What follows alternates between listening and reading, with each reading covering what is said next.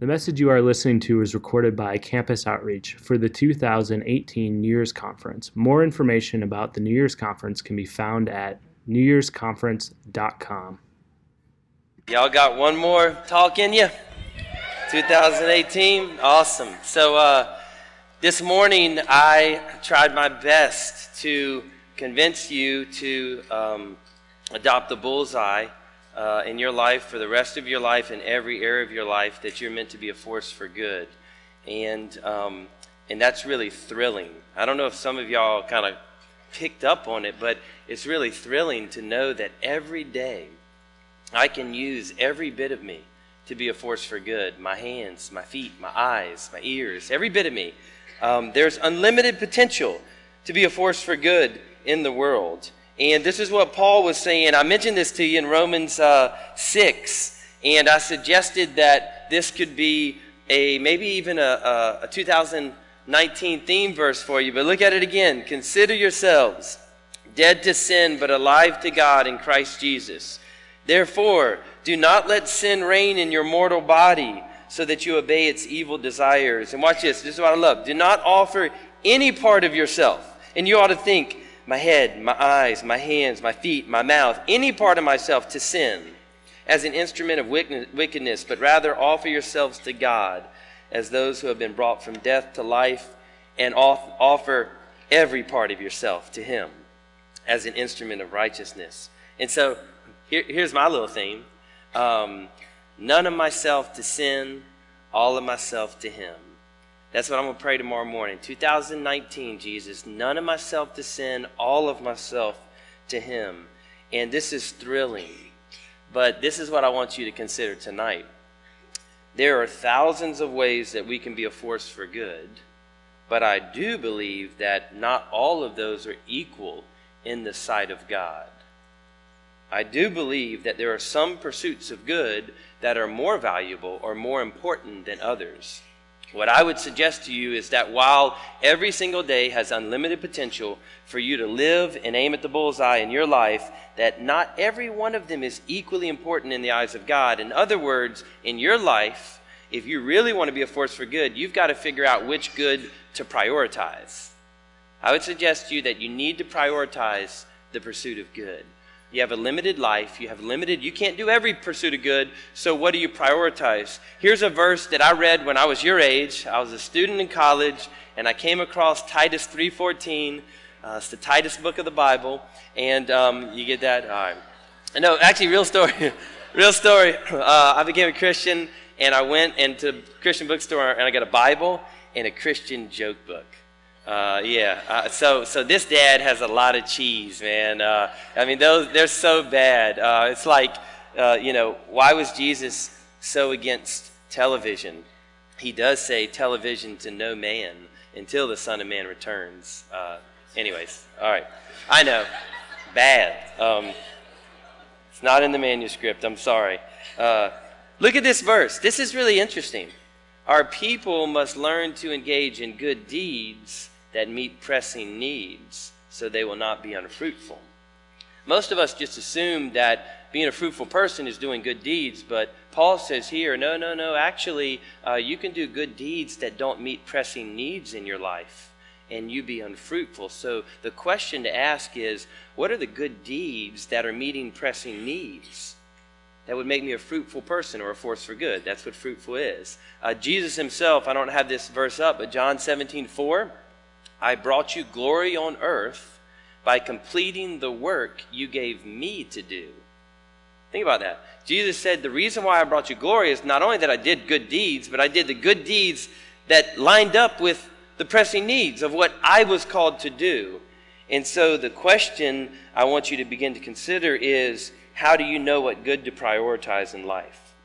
If you say, for the rest of my life, in every area of life, I'm going to be a force for good, what are the few things that you say, I'm not leaving this to chance? Of all the good I do, I will definitely commit to this.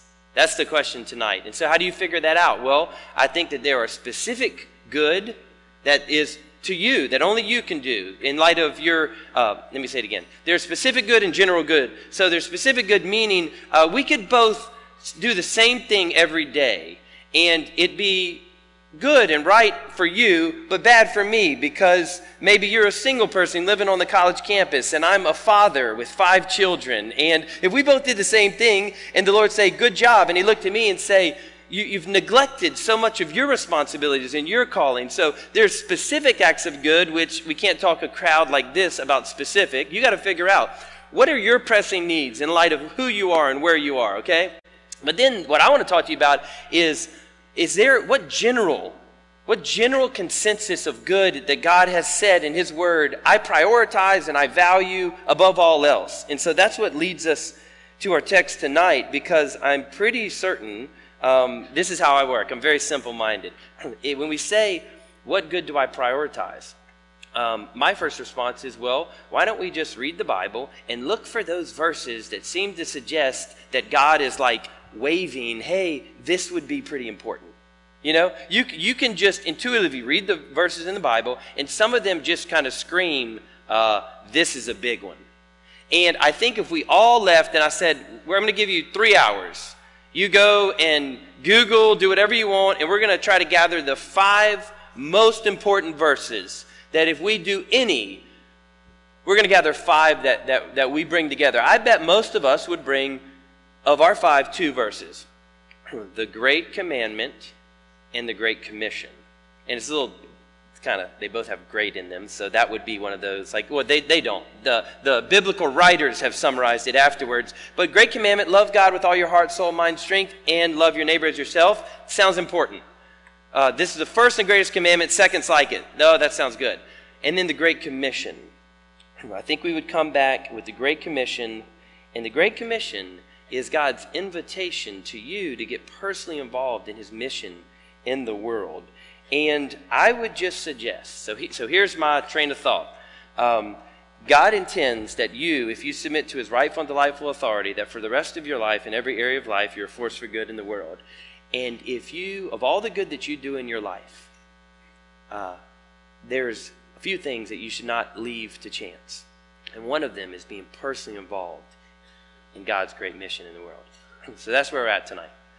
So I played college soccer at UNC Charlotte.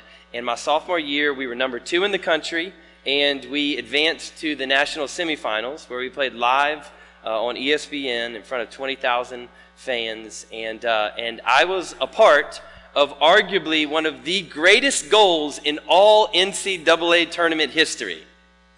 Your boy was a part of it. Your boy. It was a close game. It was a corner kick, and a soccer ball goes out of bounds over the end line. You put it in the very corner, and the ball was kicked into the middle of the 18-yard box, just right in front of the goal. And a defender went to head the ball out away from the goal. The ball came in. The defender, he went to head it away from the goal. And as he headed it, everybody turned their backs to the goal because he was trying to head it that way. But unfortunately, the defender just headed, instead of away, he headed it straight up in the air. And everybody turned their backs, and there was a guy whose back was to the goal, and he looked up, and he didn't see the ball. He looked out, and so he looked up, and the ball was right above his head with his back to the goal. Y'all know what's coming next. And so this man knew instinctively that all I could do is a bicycle kick if I wanted to hit this ball. And a bicycle kick is you jump, and you kick your legs back over your head, and you kick the ball. And so as the ball came down, this man did a bicycle kick, and then the ball went straight into the upper 90, upper corner of the goal. And 20,000 fans went nuts, and your boy was a part of that goal. Yeah. What role did you play, Matty B? Unfortunately, I was a defender. Oh, it gets worse, trust me. I was a defender, and I was charged with guarding the right post. And when the ball came in to the middle of the box, David Hughes, who was my freshman roommate, a man from Wales, he went to head the ball out. But David instead headed it, and it went straight up in the air. And Florida International's Tyrone Marshall turned, and then he looked up in the air, and he smiled. And Tyrone instinctively did a bicycle kick. And the ball came off of his foot and it started coming right at me. And my goalie, my first team All-America goalie, that's the best goalie in all the country, my first team All-America goalie yelled, "Keeper!" And when your first team All-America goalie yells "keeper," you don't move. And that ball came, and it went right over my head. And y'all, I would give anything to go back to that moment. And I'm not crying about that moment. I'm crying about where I'm going with it. I would give anything. You know, it's like, man, that dude is like, we need some counseling up in here. Nah, it's all good. I would give anything, just anything to just jump, thrust, throw my hands up in the air, get a red card. I would do anything to have just given myself a chance to get in the game. But I just stood there watching it go right by. Some of y'all smell what I'm cooking. I just would beg you, whatever you do, as much force for good as you are in the world, don't end your life, don't end the next year watching the opportunity to be involved personally in God's mission in the world go right by. The feeling of regret that I feel pales into comparison.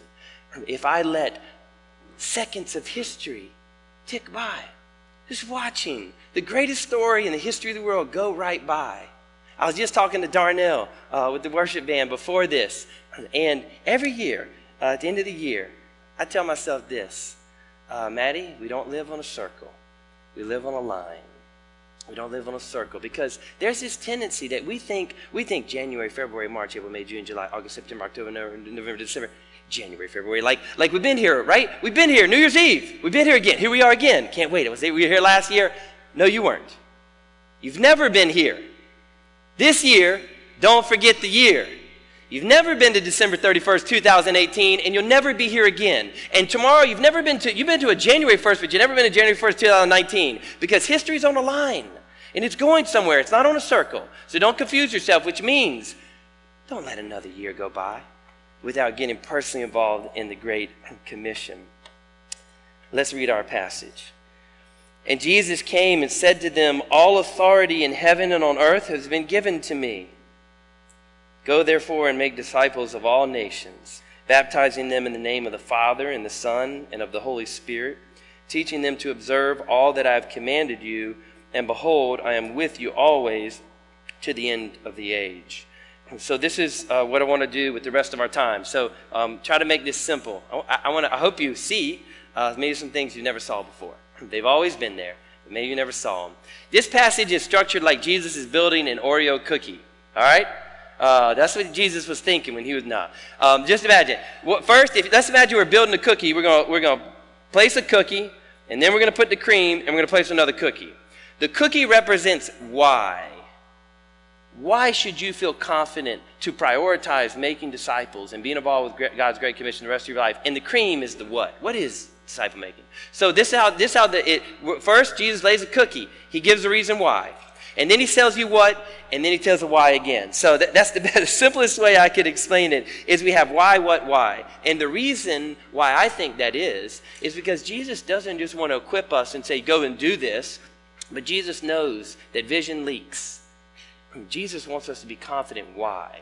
So he doubles up on the why as he gives us the what. So that's what we're going to do. We're going to look at the why, the what, the why, and then we'll be done. And here we go. The first why. If I did my job last night, maybe you already saw it. Jesus says, all authority in heaven and on earth has been given to me. And when you hear him appeal to his authority, hopefully, Indy, you will think back to the last time he appealed to his authority in John 10, 17, and 18. Here it is again. No one takes my life. The reason my Father loves me is I lay down my life only to take it up again. No one takes it from me. I lay it down of my own accord. I have authority to go to the cross. And I have authority to get up from the cross. This command I received from my Father. So when you hear all authority, the first thing you ought to think is, okay, this is a command that is rightful and delightful, because he uses his authority for my good. I hope you saw that. There's a second part of this why. Look at this. All authority in heaven and on earth has been given to me. What Jesus is saying is the first reason why you ought to feel confident to prioritize this with your one life is that I have all authority. He's saying in heaven and on earth is everywhere. My authority is limitless. And he's saying, therefore, I have the power to make happen what I'm calling you into. This is so important. Listen, I have authority, all of it in heaven and on earth. In other words, what I'm about to call you to do, it involves you, but it's not dependent on you. I'm in control.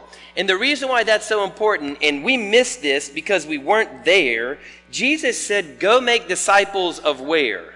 Who knows the text? Go make disciples of where? All nations. All nations is the entire world. If you would have been with them at the moment, Jesus had died, the believers were doubting, Peter's gone fishing. I mean, everything's falling apart. Everything's fragile. And Jesus is going to say, you're not just going to make an impact here. You're literally going to do this in the whole world. And Jesus is saying the reason why you can be confident is I've got the authority to make this happen. And this reminds me, and I think, never mind. I think it ought to come to your mind too. But anyways, Matthew 13:34. Jesus said this. He's talking to his disciples, the kingdom parables. And he says this, the kingdom of heaven is like a mustard seed, the smallest of all seeds. And when he would have said that, his followers would say, yeah, you got that right. Yeah, we that small. Did y'all know that tonight I put a mustard seed in every single seat tonight? Did y'all know that? Even if I didn't, you couldn't tell. If I said, y'all put tennis balls in your seat, you'd be like, no, you didn't, Matty. We would know that. But I say mustard seed, you'd be like, well, he could have, and I wouldn't even notice it. That was the point. The kingdom of heaven right now is the smallest of all seeds. We literally are virtually gone. I mean, if somebody sneezed, we're gone.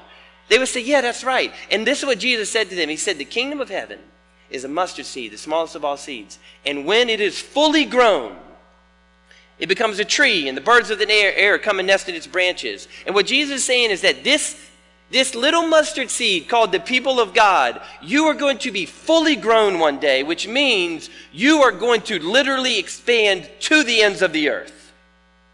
Now, if you would have been there and you would have felt how fragile you were, at any moment the Romans would snuff you out, the Pharisees would snuff you out, and Jesus says, this small mustard seed is going to stretch to the end of the earth, you would say it, I'll believe it when I see it. I believe it when I see it, Jesus. But the thing is, he involves us, but it's not dependent on us. And so just imagine this, y'all.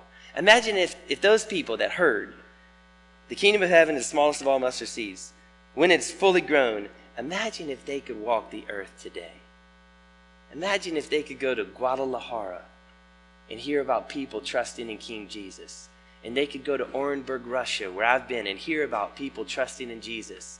And they could go to Konkan, Thailand, and hear about people trusting in Jesus. And they could go to London, and they could go to the United States. They could come. They would walk all over the world, right? I think they would just be like, the mustard seed. The mustard seed. It's happened. And you know why it's happening? It's because all authority in heaven and on earth has been given to him. It's sure. So you can build your life on this. You can build your life on this because one, it's this rightful and delightful authority, and two, it's going to happen. Don't get caught in your corner of life watching it go by. That's the first why. It's good for you, and it's going to happen. So let's go to the cream. What? What does it mean to make disciples? Go therefore and make disciples of all nations. And there's books written about disciple making. And so for the sake of our time, I'm going to focus on two things that are just in the text. Baptizing them in the name of the Father, Son, and the Holy Spirit, and teaching them. So those are the two things. To say, what does it mean to make disciples? If I want to get involved in disciple making, what am I doing? There's two things I would highlight. Number one, you're getting involved with baptizing them. You're like, oh, so we just going to take somebody tonight up in the tub in the room and go to town with them? No, not necessarily. Baptize them and teach them. And I'm going to break this down very simple. Baptizing them is so baptism is the process of leading men and women to an outward identification that they are of God's people. Baptism is a sacrament, an outward act of an internal grace. It is an outward act where people make a statement to say, we are a part, we identify with the people of God. So this is the basic way I wanted you to think, that being a part of disciple making is helping lead people to an outward identification with God's people. This happens in a local church. I really want to encourage you, if you don't go to a church, you need to be in a church. That's a key part of outward identification with God's people. But it's also a part of being a part of your campus ministry. Being a part of your campus ministry and the body of believers on your campus is one aspect. It's not the full aspect of the local church. We're not a church, but it is outward identification with God's people. And to summarize, in a basic sense, when Jesus says baptize them, he's saying help lead people to visibly connect with other believers. To say, I'm a part of this family right here. And at a very basic level, that's just getting one another in Christian community. That's what you get to be a part of. So look at this. Let me give you one verse. One verse. Hebrews, I want you to see how key this outward identification is. Hebrews 3:12. See to it, brothers, that none of you has a sinful, unbelieving heart that turns away from the living God. Ouch. Like, this is something that you need to do for yourself. See to it that none of you falls away from God. An evil, unbelieving heart. You must do this for yourself. Every individual in here must do this for yourself. But here's the tricky thing. The rest of the verse tells us how we do it. Watch this. See to it, brothers, that none of you has a sinful, unbelieving heart that turns away from the living God. You must do this for yourself, but encourage one another daily, as long as it's called today, so that none of you may be hardened by sin's deceitfulness. So what you must do for yourself, you can't do by yourself. You need others. You see this? Don't have an evil heart that turns away from the living God. Encourage one another. So here's what the scripture is saying. What you must do for yourself, you can't do by yourself. You need a connection with other believers. I don't know if some of you are Lone Ranger Christians. You don't even know what Lone Ranger is. Solo, lone survivors. You need relationships with other believers. It's a part of making disciples. Number two, if the first part is an outward identification with God's people that we get to be a part of, the second part, teach them, represents inward transformation of God's people. So you see how I'm doing that? I'm trying to help you remember it. Being a part of making disciples is helping people make an outward identification and inward transformation. Just a couple verses. How does this happen? Sanctify them in truth. Your word is truth. Do not conform to the pattern of this world, but be transformed by the renewing of your mind. That happens through God's word, that you can test and approve what God's will is, his good and perfect, pleasing will.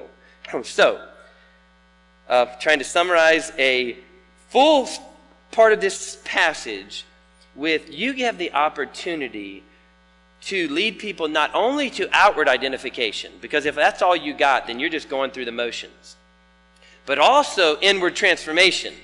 But watch this. Disciple making is not only leading people to inward transformation. You could do that by yourself in your dorm room, just click a sermon online. That's not a disciple. A disciple is where outward identification and inward transformation converge. That's why people come up to me and they're like, Matty B, would you invest in me? I say, I'll only invest in you if you'll commit to a relational context and a community. Because, I want to help you inwardly grow, but I want to do it in the process or in the context of a community. So we can serve together. I can give you responsibility, etc. Okay, so what is disciple making? It's leading people outward identification, inward transformation. That's the what. Before I go to the last why, you're invited to participate in this. You're invited to participate in this. And I want to give you 3 ways that you can participate. And here's the thing, especially Campus Outreach, we love disciple makers.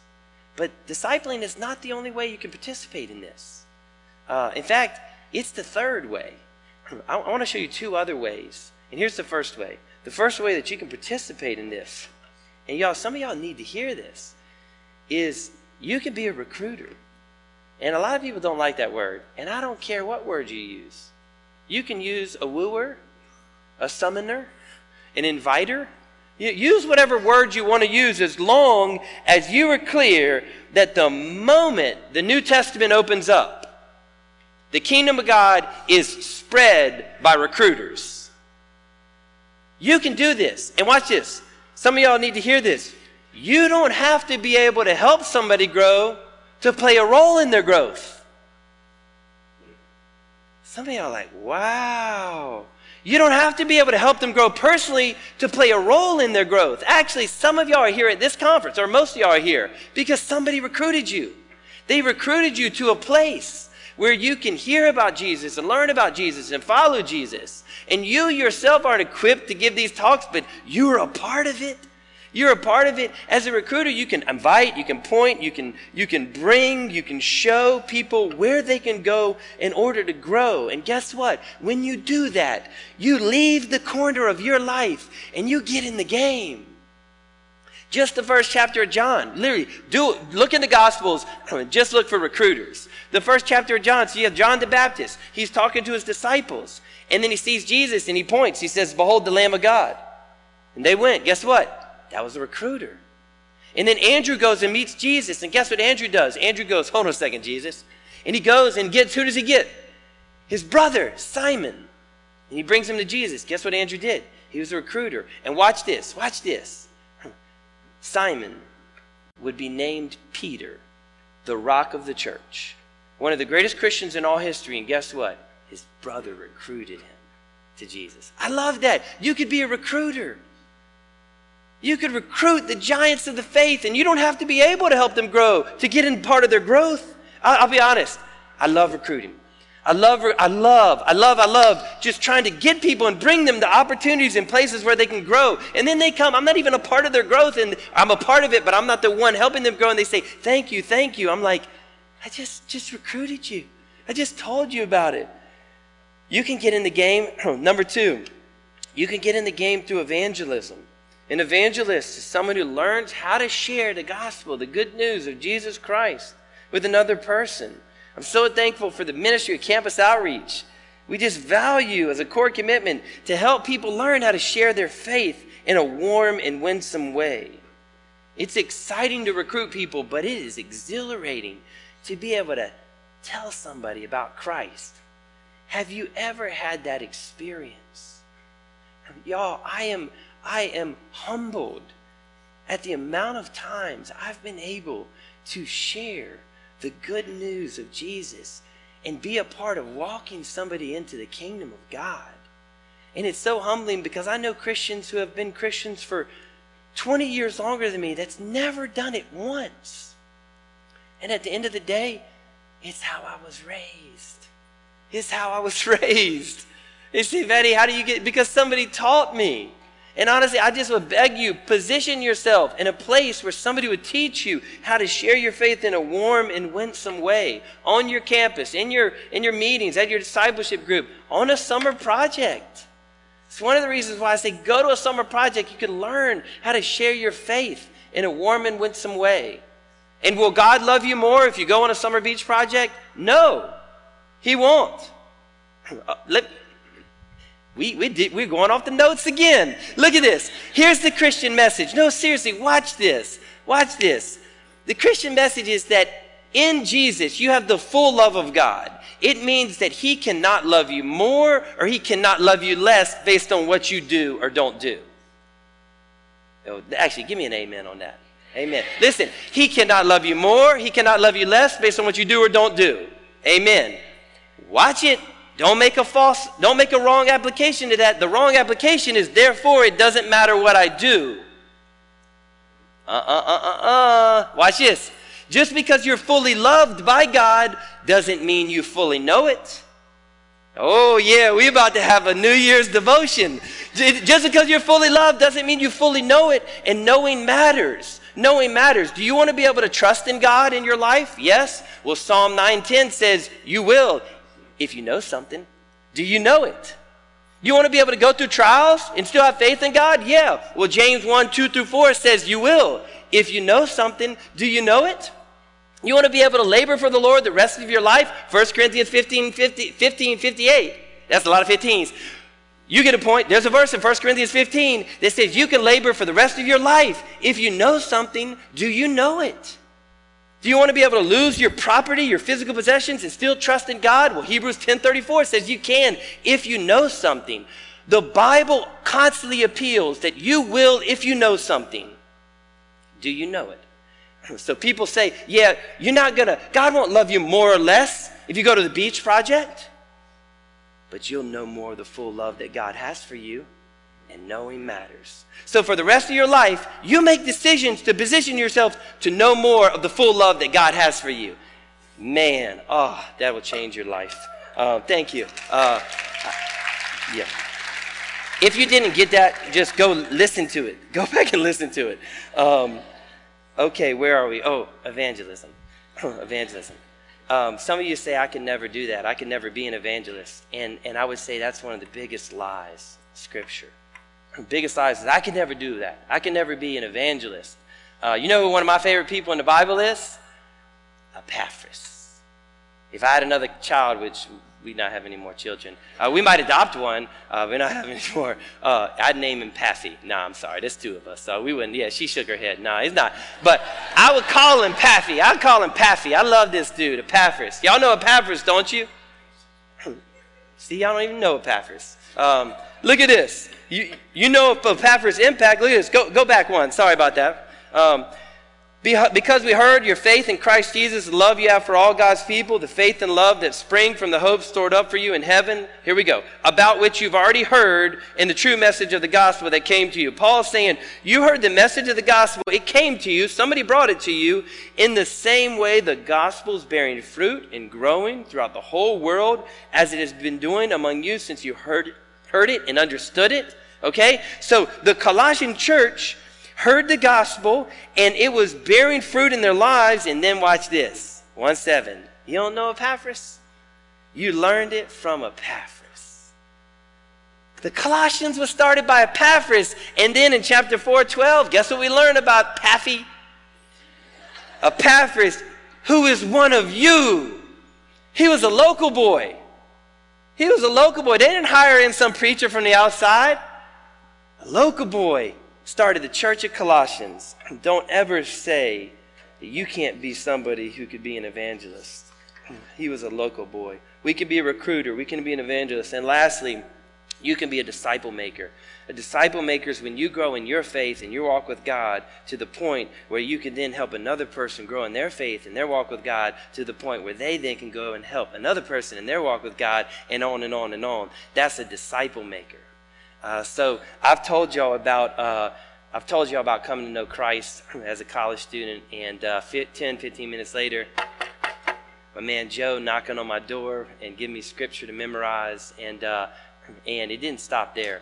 We were in a Bible study about a month later, and Joe said at the end of the Bible study, he said, guys, who wants to close us in prayer and pray that God would use this room to impact the world for Christ?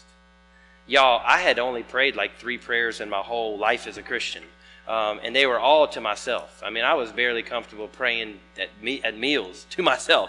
So I wasn't about to pray something like that ridiculous prayer in the front of other people. I was like, looking at people next to me. Everybody looked, nobody, we were all young Christians. Nobody, we were like, nah, you got us, Joe. You hang up, brother. And so we all closed our eyes, and Joe began to pray. Heavenly Father, pray for these men. Pray for the work you've begun in their life. You're faithful to bring it to completion, Philippians 1:6. And I pray you would take us and use our lives to the end of the earth. You say, you quoted Acts, when the Holy Spirit comes on you, you'll be my witnesses in Jerusalem, Judea, Samaria, and the ends of the earth. And I couldn't help it, y'all. I just couldn't help it. I was thinking how ridiculous this is. And I opened my eyes. And guess what? Every other guy, eyes were open, looking around. Except one man. His head was bowed. He was praying. He was believing. He was believing that God was going to do something to these men. Looked at him, fervently praying. We all shut our eyes, We're like, we don't want to get in trouble with God. He was believing it. A few days later, we were at the Student Activity Center, and that was the Student Center. And Joe and I were meeting, talking about the Word. He was investing in me, and one of our teammates walked in. And he goes, Maddie, let's go talk to him. No chance, bud. No chance. he was like, no, he said, I'll talk. I was like, that's fine. So we went over to Joe, a teammate named Joe, and we started talking, and Joe, he was like, man, Naramore, Joey led me to Christ, said to my teammate, congratulations on the recent game, that's exciting. And then Joe said, yeah, Joe, what's been going on with you? And I knew I was in trouble. When he said, nothing, there is never nothing going on in his life. He goes, nothing, and my heart started beating. He goes, but Matt's had a lot of exciting things happen to him. He said, why don't you share with him? I was like, dang, come on, man. You know what he was doing? He was throwing me in the game. Afterwards, I was like, that wasn't that bad. A few weeks later, we were at a basketball game, and halftime, I might say this wrong, the Gold Dusters came out. That's the half-dressed girls who dance, right? They all came out, and everybody, they started dancing. Music playing, they started dancing, I would do a little Fortnite, but they didn't do that. They're dancing, and I heard, Maddie, got any tests this week? And I was like, at the time, like, come on, man, trying to watch the show, bro. I was a new Christian, y'all, and then I heard, when's your next game? And I looked, and y'all, I'll never forget this. I looked, and there was a face, and it was my man Joe looking right at me, and I saw the backs of thousands of heads, and I got the message. Joe was saying, Maddie, we ain't gonna look at that. We're gonna look at Christ. He was caring for me. He was loving me. He was discipling me. And one day he wanted me to do the same. And by God's grace, I've been able to. And I'll tell you what, the greatest joy in the Christian life is reserved for the disciple makers. Look at this. Paul says, now we really live. That is so shocking, since you are standing firm in the Lord. We didn't live until now that we've been a part of helping others stand firm in the Lord. Look at the next one. I have no greater joy than to hear that my children are walking in the truth. No greater joy. The greatest joy is reserved for the disciple makers. You could be a recruiter and get in the game. You can be an evangelist and get in the game. But if you could do anything where you grow to the point where you can be a disciple maker, I would beg you do it. I'll throw in one more. 1 Thessalonians, the end of chapter 2. This is phenomenal. Paul says this, just 1 Thessalonians 2:19 and 20 if you're taking notes. The Apostle Paul says, what will we rejoice in at the coming of our Lord Jesus? In other words, when the curtains open and Jesus returns, he says, what are we going to raise the roof at? What a provocative question. My Nikes? Nah, you're not doing that. What are you going to raise the roof in? Well, you would think raise the roof about. Anyways, what are you going to be hype about? That's what he's saying. And then he says this. He says, is it not you? You are our glory and our joy. Paul says when Jesus returns, you would think he would say we would glory in Jesus. But then if you realize it, you realize, well, maybe you could say, look, a dead man made alive. But he doesn't. He says, that's remarkable. This is doubly remarkable. You took a dead man, made him alive, and you used him to lead dead people to life. Look at him. When he returns, would you be able to do that? And that's not a burden on you. That's just a vision for you. I want you to be able to do that. The greatest joy is reserved for the disciple makers. Okay. The why is his authority. Is good for you, and it's going to happen. The what is that you help people outward identification, inward transformation, and a recruiter, an evangelist, a discipler. And now let me conclude with the last why. Look at this. Behold, I am with you always to the end of the age. The last why that you ought to feel confident to commit your life, pursuing and being a force for good. And one of the areas that you say, I will be a part of, is God's mission of making disciples, is because he gives the promise of his presence. Now watch this. First of all, I don't think he's talking about his omnipresence, which is that he's everywhere. Pantheism says he is everything. Like, this is God, this is God. We don't believe that.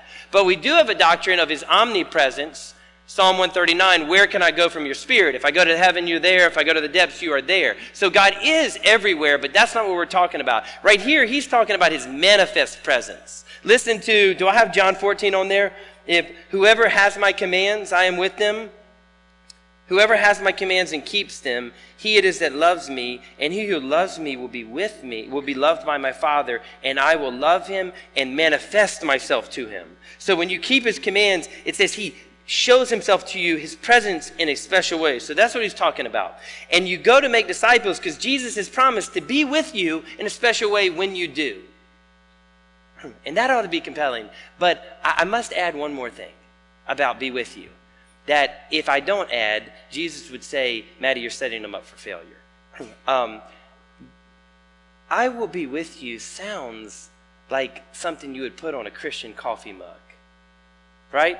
It sounds like warm and fluffy. I don't know why I think fluffy is warm. Yeah, cozy. It sounds cozy. It sounds like something you would slip underneath a friend's door. He will be with you. But friends, don't miss this.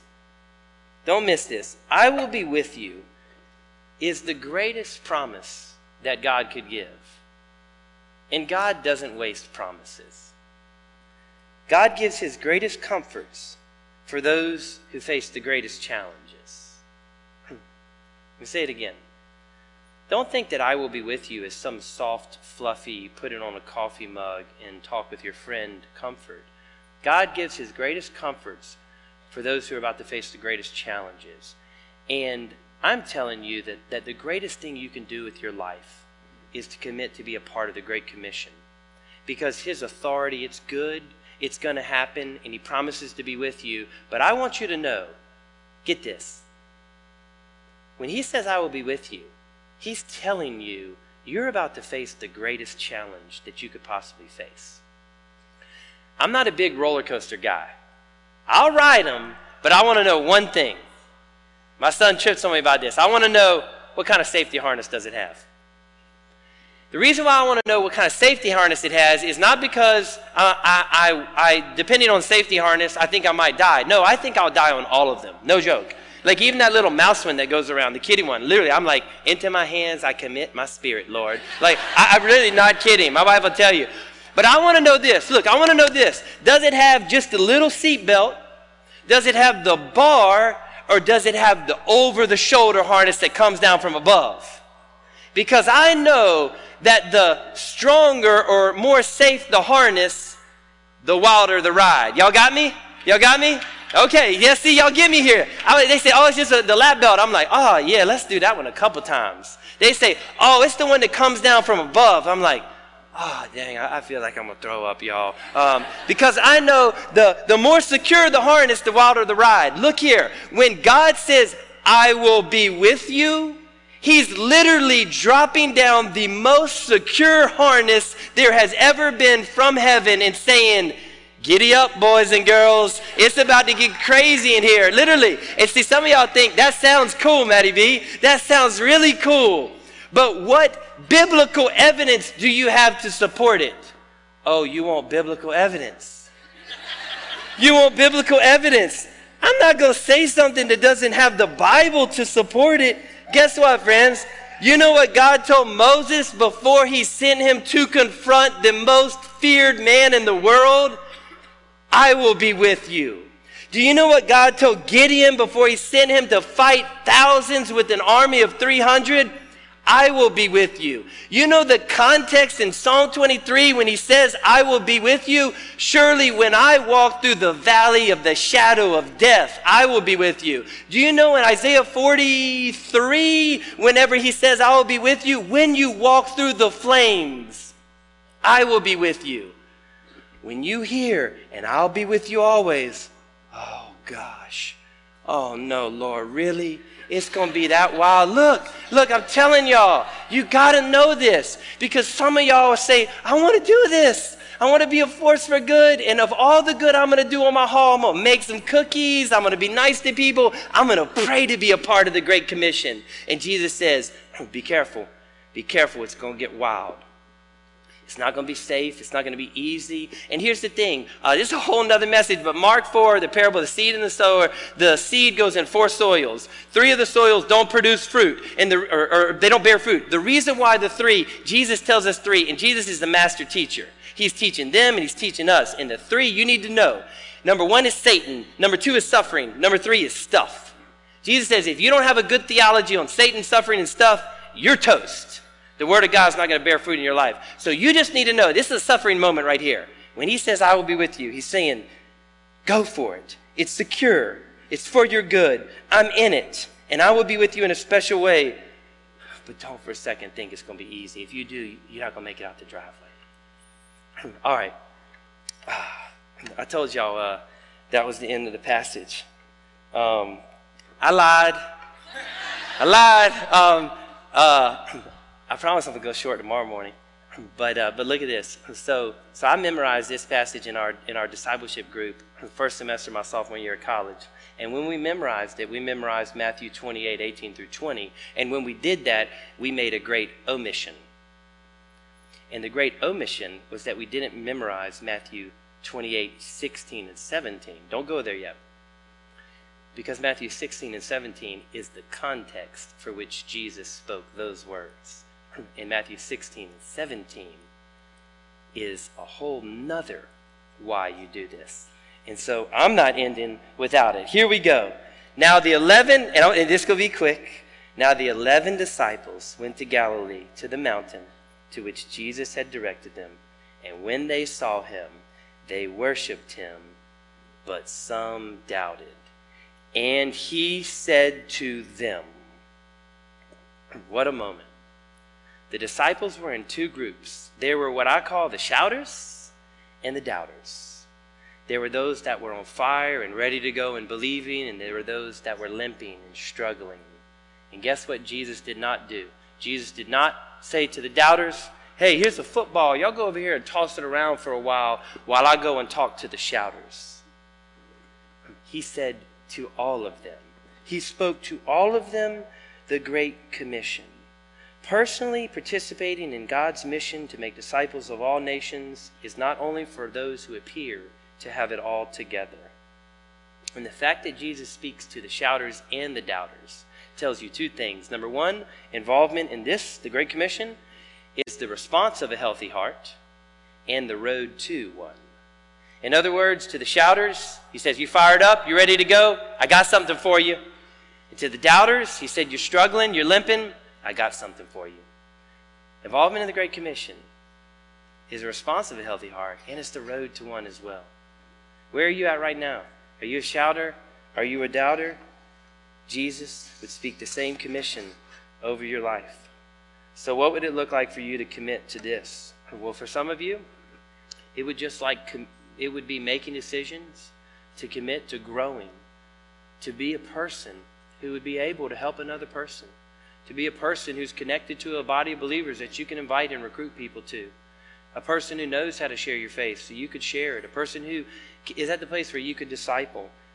And then for others you've grown, what would it look like for you? It honestly would look like you sacrificing in order to move back in the dorm, in order to take a service position in your fraternity or sorority, to come early to practice, stay late a little bit that you might interact with somebody, to maybe not have so much free time. I don't know, but whatever it is, I just beg you for the rest of your life, in every area of your life, be a force for good. And of all the good you're going to do in this room, don't leave being personally a part of God's mission to chance. Prioritize it. Let's pray. Heavenly Father, thank you. Thank you that you don't need us, but you involve us. Thank you for this privilege. And thank you, Jesus, that you don't just tell us go and do it, but that you equip us with rock-solid reasons why. That you have all authority, which is for our good. That it's going to happen because your power stretches to the ends of the earth. And that you will be with us, even when it gets hard and the ride is wild. Thank you for listening to this message from Campus Outreach. Feel free to make copies of this message to give to others, but please do not charge for these copies or alter the content in any way without written permission from Campus Outreach.